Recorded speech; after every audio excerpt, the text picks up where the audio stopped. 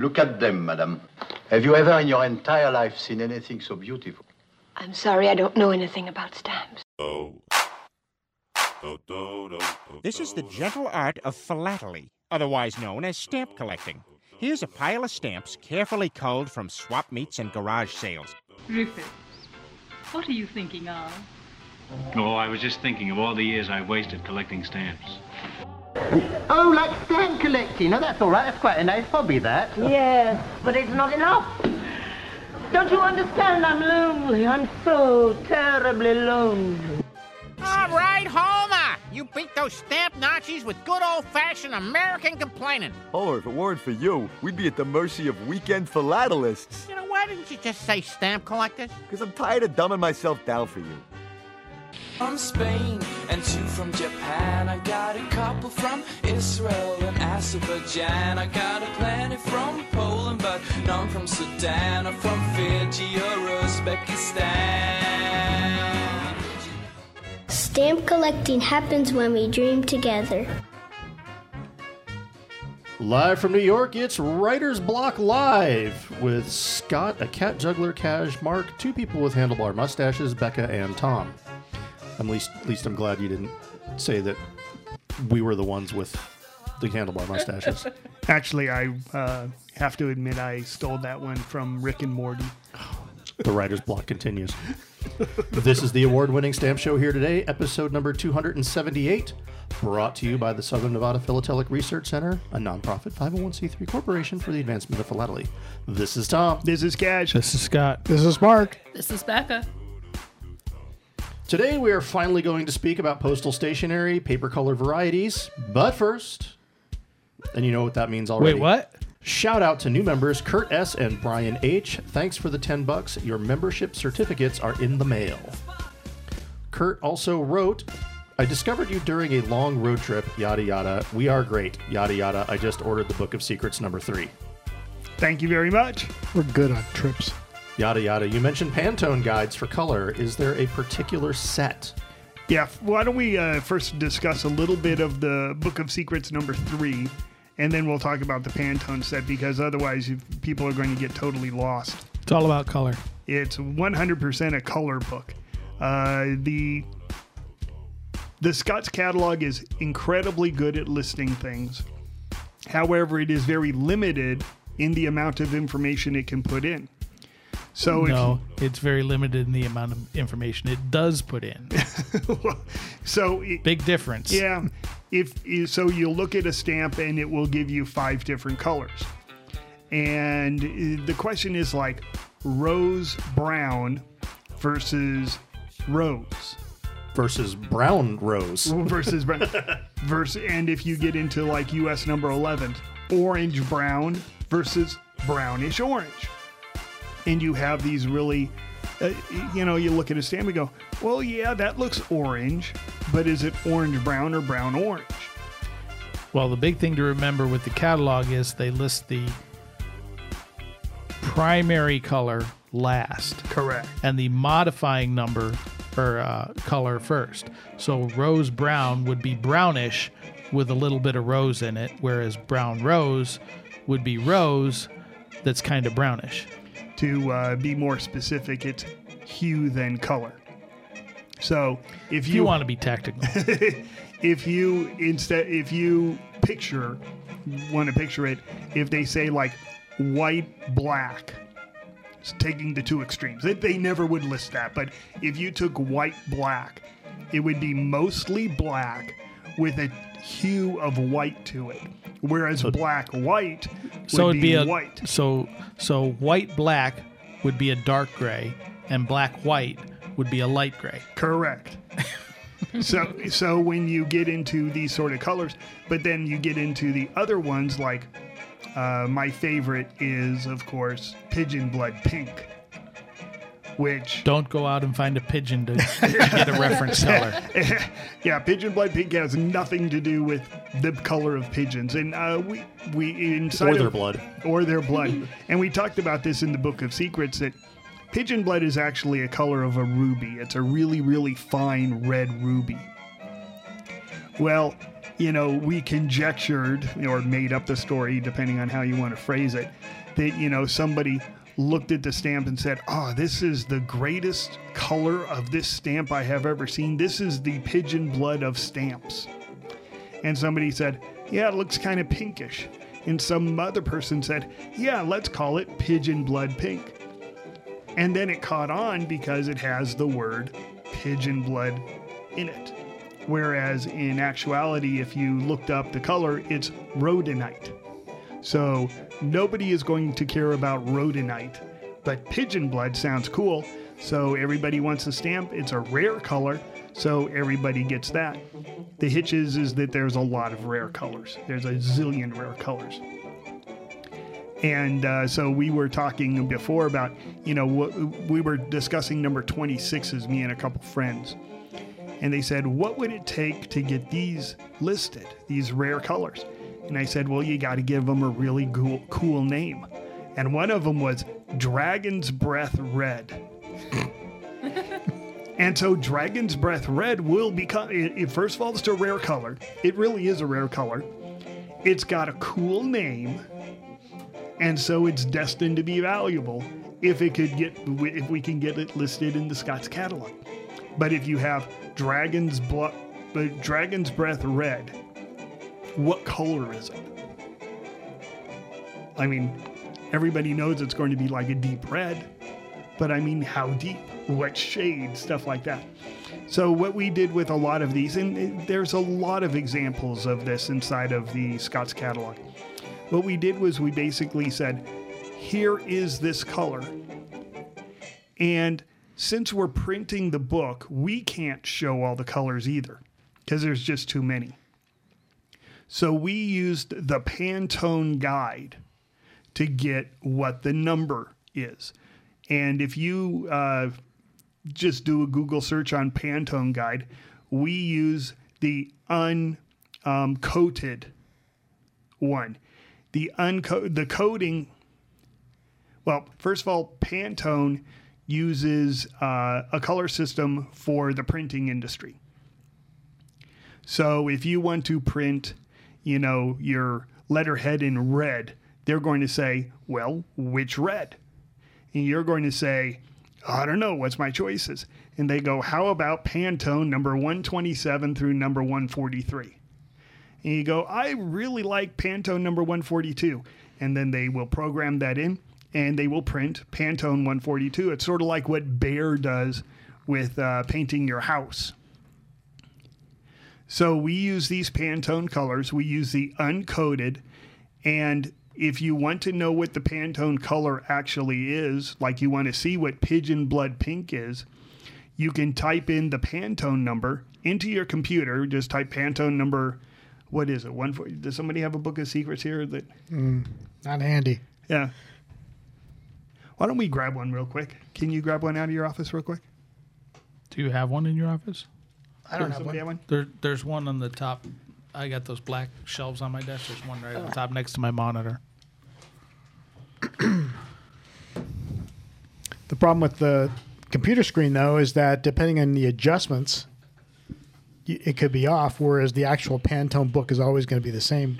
Well, it's even more than that because you have a backlit screen versus a front lit stamp. Right. The screen is additive color process.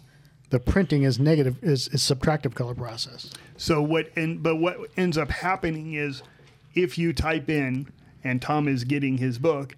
So if you remember this, if you go onto your computer screen and you type in Pantone 7431U for uncoded or 7432U for uncoded, a color box will show up on your screen. And you can look at it and say, oh, that's what color pigeon blood pink is. Now, it's going to be really tough for you to hold a stamp to your screen to expertise it, but it's really easy to hold it to the Pantone color guide. And more than that, if you say, I wonder if this is pigeon blood pink, you can pull up the color on your screen, look at it and say yes or no, There may be subtle differences, You can get close. Yeah. But you can get close, yeah. So you sit there and go, yeah, this isn't that. Right. Yeah, you can quickly eliminate a stamp, whereas if you got something close, then you get the color booklet, which is printed in the same process as the stamp, meaning a subtractive color process, and it's more of a like-by-like right comparison. And so we try to show the colors inside of the book, but there are two different things. How old is your copy of the book? Because they were all printed at the same time, but over time, inks change. The second thing is it's printed on glossy, slightly glossy paper. So you have a bit of a problem with even the book that we publish. And so that's why we say our book is great, but get the Pantone Guide, because the Pantone Guide is much better. It's printed on a special type of paper that doesn't fade, etc. And just so you're aware, a Pantone Guide costs, I've seen them for as low as $20, but that's rare. If you buy them new, which I don't suggest you do, they cost like $75 plus a bunch of shipping. Generally speaking, they'll cost about $30, which the Book of Secrets, which is the color guide that we're talking about, costs $15. So $15 plus $35 for $50, you can become kind of an expert on colors. And the Book of Secrets goes through US number ones.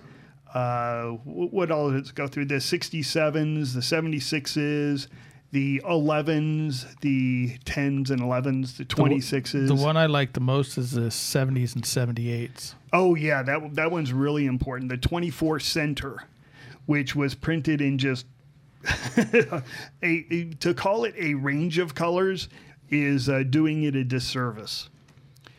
But even with 78s, you have some really super rare colors that you want to be able to pick out. And the 67s as well, where you're talking about the colors between buff, brown, yellow, and olive yellow. Yep. And olive yellow is the key.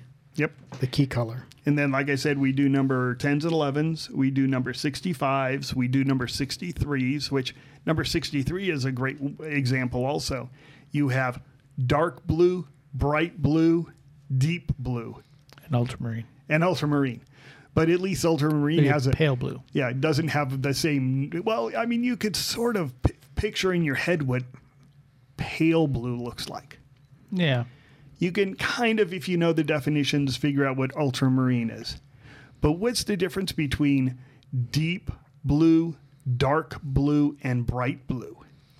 Well, deep blue is more intense blue, whereas dark blue is actually more intense, more darker. Yeah, much no. You can have the same amount of ink on a blue and a deep blue or a dark blue, and you're going to see a difference. If you have the same amount of ink on two stamps, you can't have blue and deep blue, because deep blue is a more intense, usually meaning more ink was laid down. Therefore, the color is more dark. No, it has more depth. Oh, more depth. So since deep and dark are like that, and they're the first color descriptor, deep blue is like the color of the Marianas Trench, and dark blue is the color of a moonless sky. There. Does that make sense? Deep and dark. Okay. One's deep, one's dark. Got it. That was deep. That's very, very well done. I can picture it in my mind. Very well done. Well, and just like Dragon's Breath red is actually, it's a Bister green color because it matches with lake. Yeah. Oh yeah. As lake. far as shade names go. We put a couple. We put some stories into the Book of Secrets. It's not just pictures, but we talk about lake, what color lake is, and we have this terrible, terrible thing with stamp collecting where we think that the color lake is some form of red. And we're the only people on the planet who think that. Everybody else thinks correctly that lake is a process by which they make ink. So you can have lake yellow, and you can have lake blue, and you can have lake red, and you can have lake anything that has a pigment to it. But we say, no, lake is red. And then you sit there and go, well, aren't lakes blue? or blue-green or whatever. Or brown if it's stagnant. Yeah. So we also get into that. We get into the color blue, why it's so rare in stamps. We talk about some of the really, magenta on the 832G, the Wilson stamp. How to tell magenta away from the normal one. And it's not telling magenta from the normal. It's the 832C versus the 832G. Yeah, two colors that look kind of weird, a weird shade of lake. They sound the same on the printed, but the actual colors are very different. Yeah. If you want G, it's got to be almost pink. Yeah. Not just not purple.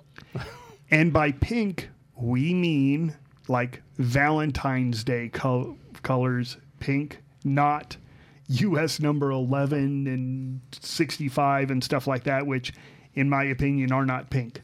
Or the banknote. 64 is pink, right? 65 is rose. Yeah, they don't look pink. Well, what color rose are we talking about? That too. White roses. So anyway, PSE sells the Book of Secrets, and why don't we put a plug at the end if people want to buy it?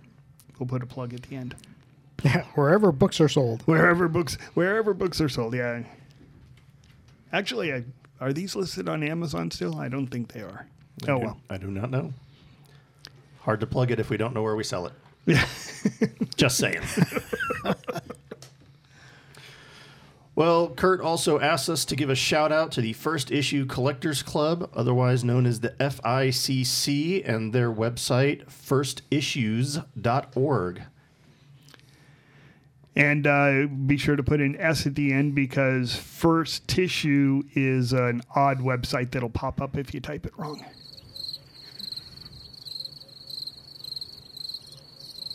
Crickets. I'm trying to imagine what first tissue. Because it would have to be first tissue, not first issue. Or first tissue. But then that would imply two T's. With an S at the end. FIRSTISSUES.org. Just for clarification. Okay. And actually, this is an interesting website. Yeah, they have a... Their website is about the first issues of stamps throughout the world. So it's not just the first issue of a particular stamp, like a first day of issue, but the actual first issue.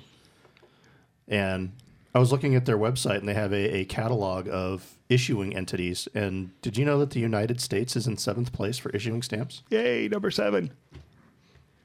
Well, I guess actually you could say technically we're also number 2, but that was City Dispatch Post, not the United States. Yeah, New York beat the United States. The Canton of Geneva beat us. Yep. So the first 6 before the United States are Great Britain, City Dispatch Post, Canton Zurich, Brazil, Canton Geneva, and Canton Basel. Uh-huh. I was watching an interesting history of the history of Switzerland. Very interesting if you pull up the YouTube, type in history of Switzerland. They have a very, very distinct history that goes back to the Holy Roman Empire. Number 8 after us was Mauritanius. And then after that was France. Oh, and by the way, trivia question. What's the oldest stamp that's still valid for postage? U.S. stamp? No, or anywhere worldwide? in the world.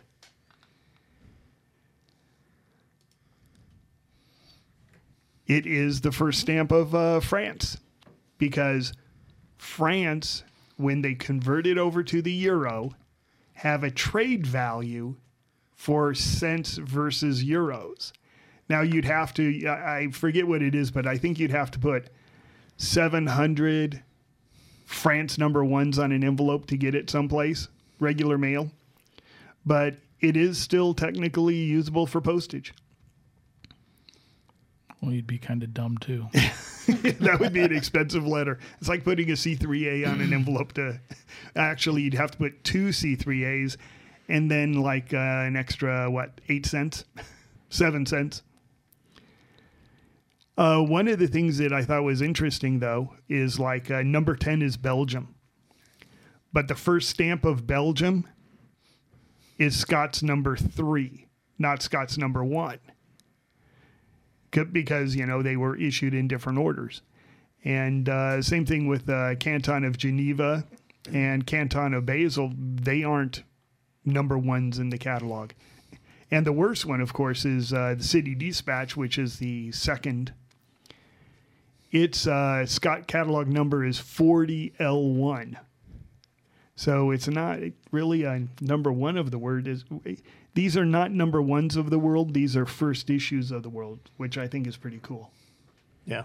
Well, that's why they put in City Dispatch Post, even though that was in the United States. It wasn't issued by the United States.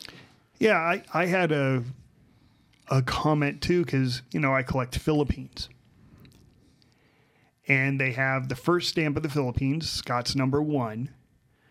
But they don't have the first stamp of the Republic of the Philippines, which is Scott's number 500, which is actually the first stamp of the modern Philippines. They also, their website also contains an extensive list of first issue forgeries. Yeah. Mm-hmm. Oh, if you go to their index on forgeries, it's like they're like A to Z. My question is, United States isn't in there. If you get a group of collectors that collect first issues and another group of collectors that collect number 1s, would they fight each other? I'm looking at it, and they're not going to be competing very much. I mean, the first stamp of Denmark is Scott's number 7. The first stamp of Nova Scotia is Scott's number 2. The first, what's one of the worst ones? Let's see, Finland. Well, I have a question. Scott's number 13 is the first stamp of Finland. If you collect first issue airmails, does that mean you have to collect a C3A? Yeah. Since it was issued it was the first airmail stamp issued in the United States, and it was purchased on the first day. Yeah. Russia's actually 14. But Lubeck's actually 15. Actually, the 15th stamp or issuing entity is Switzerland. That's interesting. So you have Canton Zurich, Canton Geneva, and Canton Basel, which is number 3, 5, and 6. And then number 15 is Switzerland. Hawaii is number 31. Yeah. This is an incredibly interesting list, at least in my humble opinion. And it also lists a little bit of the information about them, how they were printed and the like. Funny, they were all in Perfort except for the last one on the list, Sierra Leone, which is Perf 14. Yeah. In 1859. The first country to... No, Sweden has one, 1855. That's Perf 14. Oh, yeah, you're right. Oh, I lied. Number 56, Sweden. That's what I get for scrolling too fast. Well, and this is only the first page of the list. I mean, we're on the first page of the list ends at number 86. And then there's another tab for 1860 to 1870. So it's like every 10 years or so, there's another tab. Yeah. Well, very, very well done. First Issue Collectors Club. Very well done. Nice website. The last one is number 781, the Kyrgyzstan Express Post, which is Scott number 57A. Yeah. Issued in 2014. Yeah, going in reverse order. The last first issue was Kyrgyzstan, then South Sudan, then St. Martin, Caribbean Netherlands, Curacao, Mount Athos, Kosovo Republic, Montenegro, Serbia, Montenegro, and East Timor. All in the 2000s. All in the 2000s, yeah. So, by the way, the airmail, you mentioned C3, the airmail catalog to 1990. The United States is first, 1918, but it's got number RC1. Oh, yes, yeah. Huh? First airmail stamp. It says the set range is RC1 through 9. What the heck is RC1? It's a revenue. Yeah. Because it even says watermark is 191R, which would be the USIR watermark. Quick, go grab a catalog. Airmail catalog. Now I'm curious. And then 1923, Colombia issued one. And then Lithuania, and then Greece. But it's even funny because United States has another one at 1929, which is UC1. UC1's a postal envelope. Postal stationery envelope. This is a weird list. Okay, what is RC1? Insert Jeopardy music.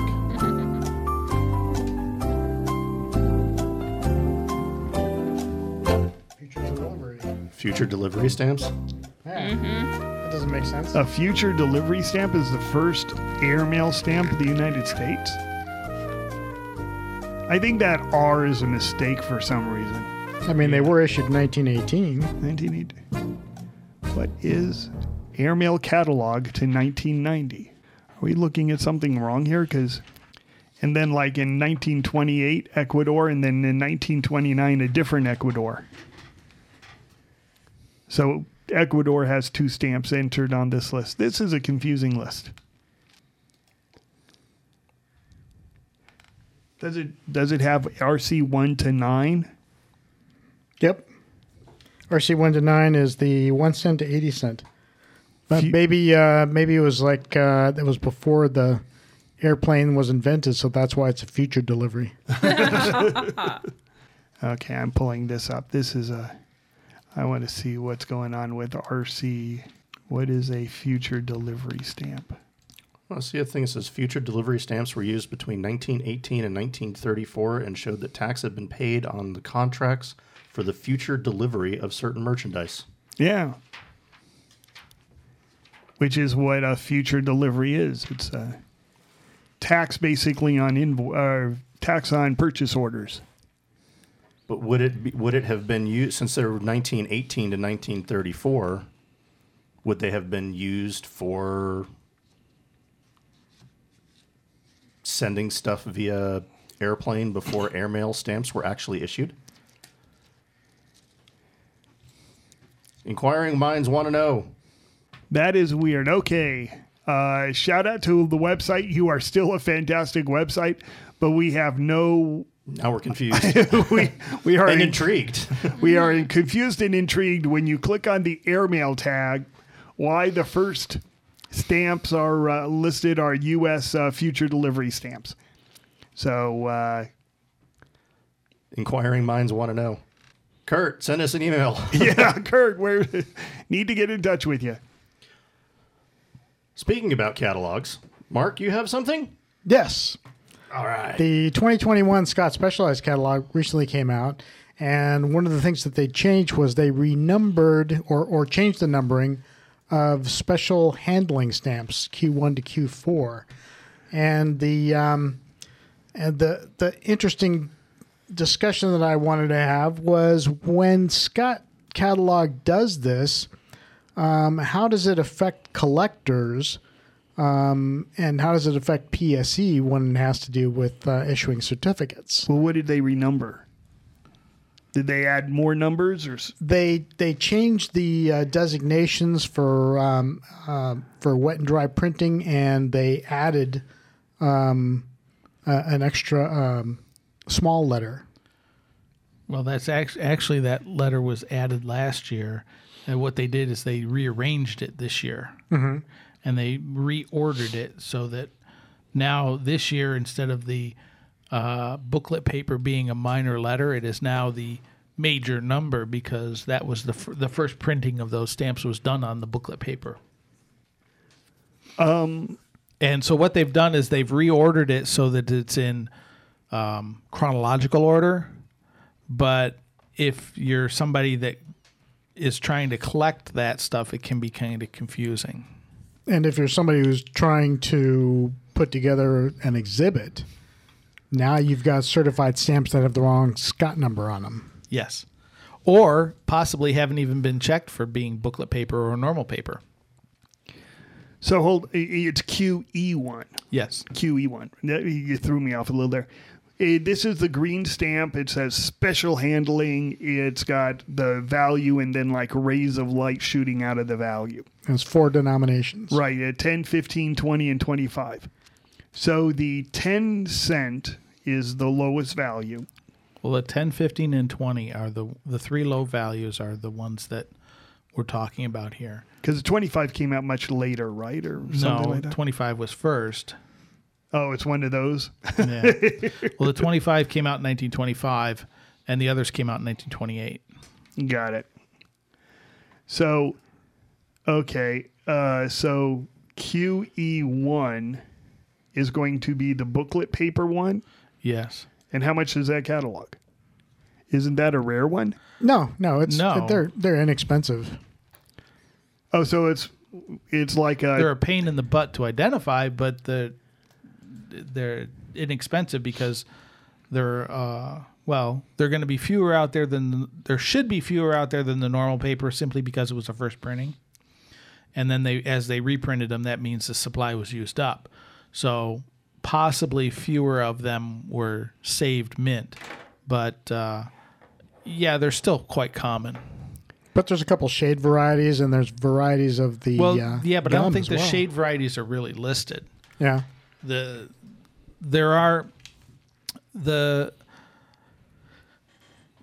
particular issue comes in both wet printing and dry printing, and the difference is in how much water they used and how much pressure they used on the printing press. And so the earlier ones they used a paper that was dampened approximately 35% water content, so that the paper would basically suck in the ink and hold the ink better. And then later on, they figured they'd get a better impression, a much cleaner, crisper impression if they used less water but more pressure. So they dropped it down to 15%, and that's what they call the dry printing process.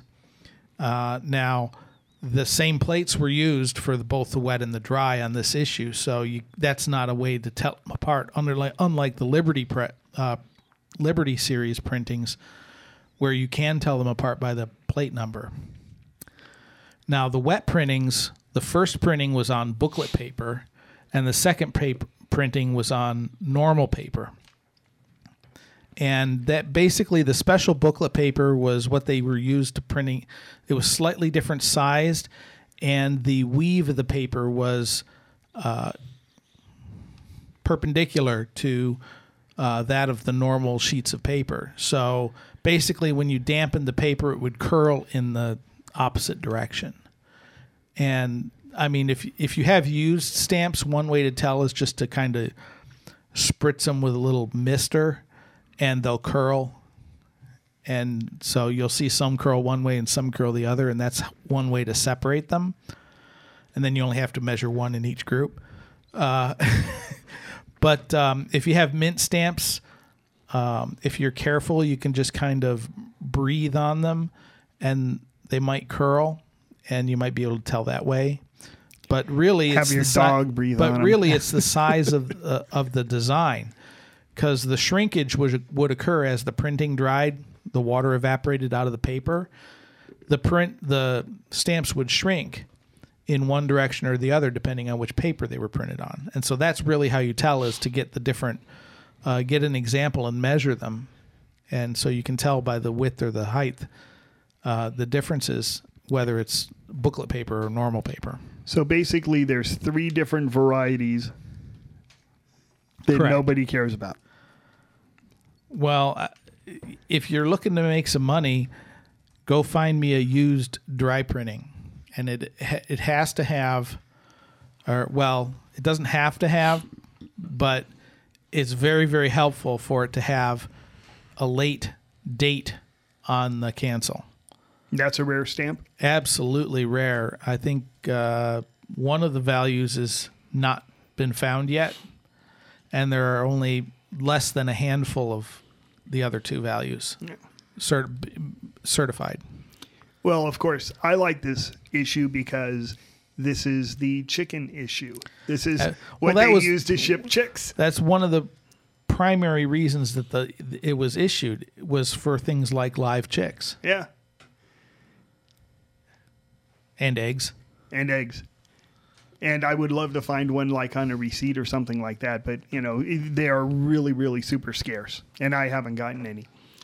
So there are 3 varieties. The booklet, then comes the wet printing, then comes the dry printing. Well, the booklet paper is also a wet printing. So the wet printing comes on the booklet paper and then on the normal paper.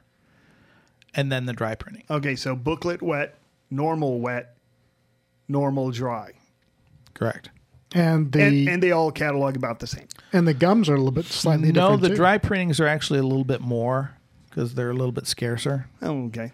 Sorry, Mark. Oh, and the gum is a little bit different. Some of them, the gum is kind of dull. Well, one of the ways to tell apart mint stamps is that the dry printing was printed on pre-gummed paper. So anybody who collects Canada is kind of familiar with that. The wet and dry printings were printed on pre-gummed or ungummed paper and then gummed.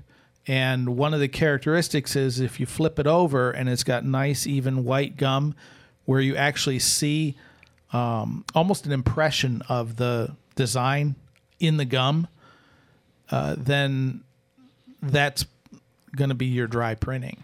It's a real quick, easy way to flip it over and check.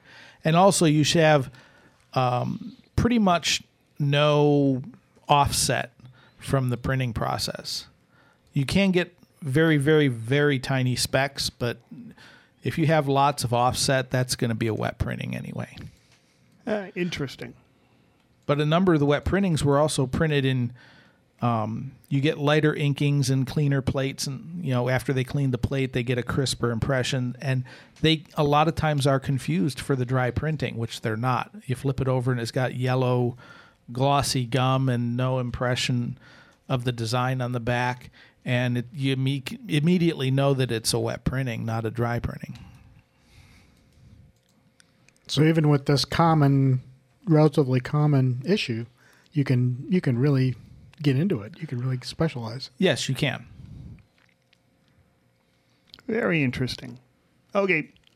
I thought that it was going to be some sort of a meaning without any relevance sort of thing, but I can see this, especially if they all have relatively the same value.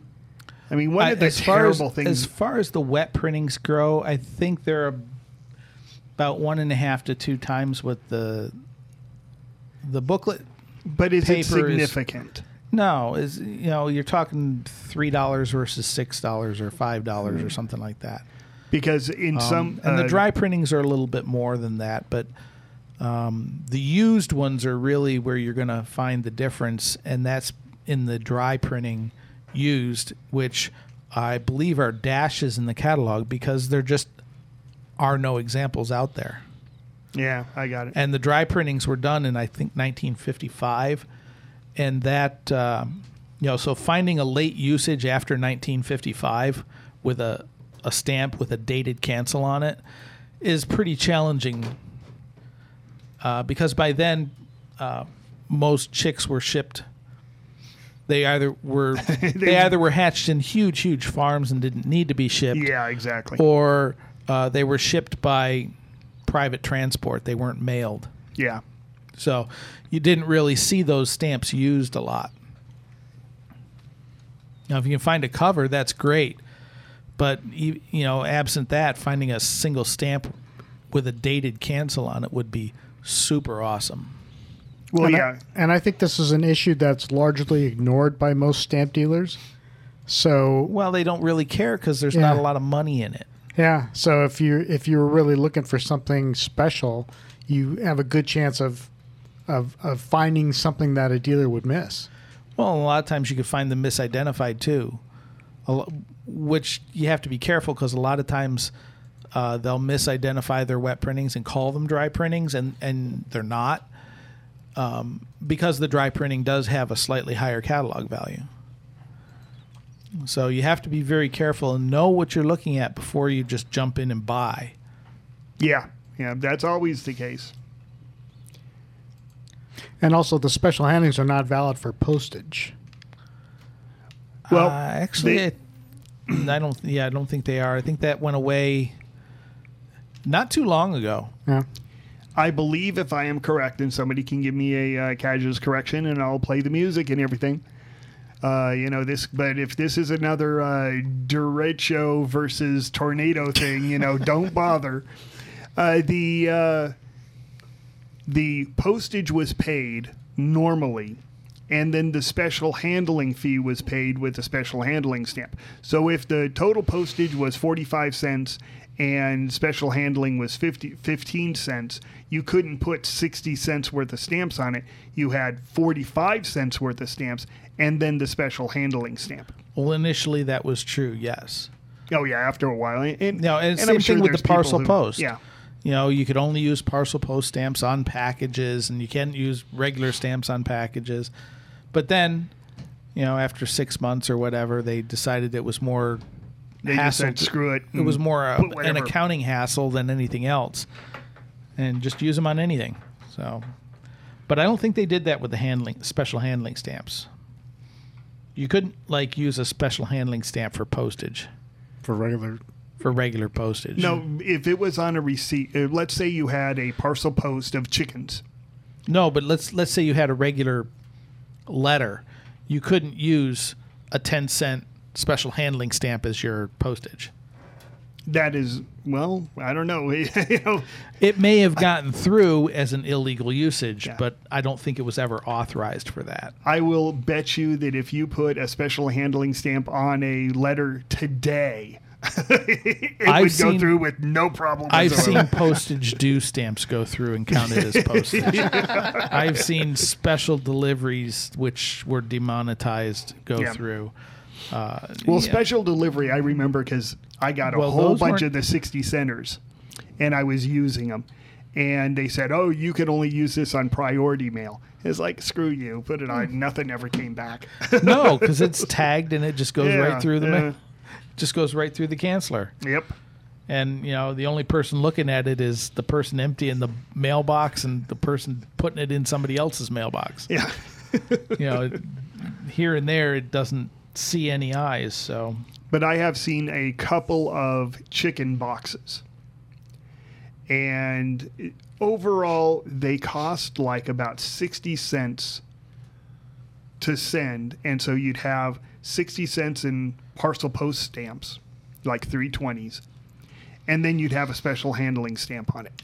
And they were, if you go to Del Taco and you get their Fiesta pack, that box, that's sort of what the chicken crates look like. And if you don't go to Del Taco, go to Del Taco. They have good food. Go anyway. Are we done? So do we have enough time to discuss postal stationery paper color varieties? I don't think we do. Oh, so close. Darn it. We'll have to put this off until next week, I think. Well, this is becoming the new Tube Sock. The Stamp Show here today is a YouTube creator. We have a YouTube channel where we put up excerpts of our podcast. We just put up a fantastic video on Albert's talk on the California Gold Rush issue of the Canal Zone. Please check it out and subscribe to the channel because it helps us show us. It helps us show up in the search, and we are new.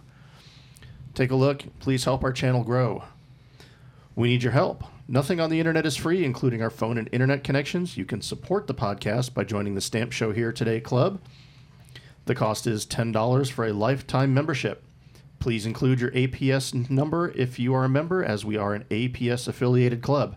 Your support is greatly appreciated. Actually, hold on. This is, why don't we go ahead and say, for $15 more, you can get a book of secrets. It's exactly the same address that he's going to be telling you now. Our address is P.O. Box 539309, Henderson, Nevada 89053. You've been listening to Stamp Show Here Today, episode number 278. This was Tom. This was Cash. This was Scott. This was Mark. This was Becca. Tony's not here. Dun, dun, dun, dun, dun, dun, dun. Insert exit music. Okay, bye. Bye. Well, kids, that's all the time we have for today. I'd like to thank Sideshow Mel, Corporal Punishment, Tina Ballerina, and from Knots Landing, Miss Donna Mills. Oh, she was a sport. We've had lots and lots and lots and lots and lots of fun, but now the time has come to go. If this Silcon was found dead in his bed tomorrow, I'd be in heaven still doing this show. See you some other time!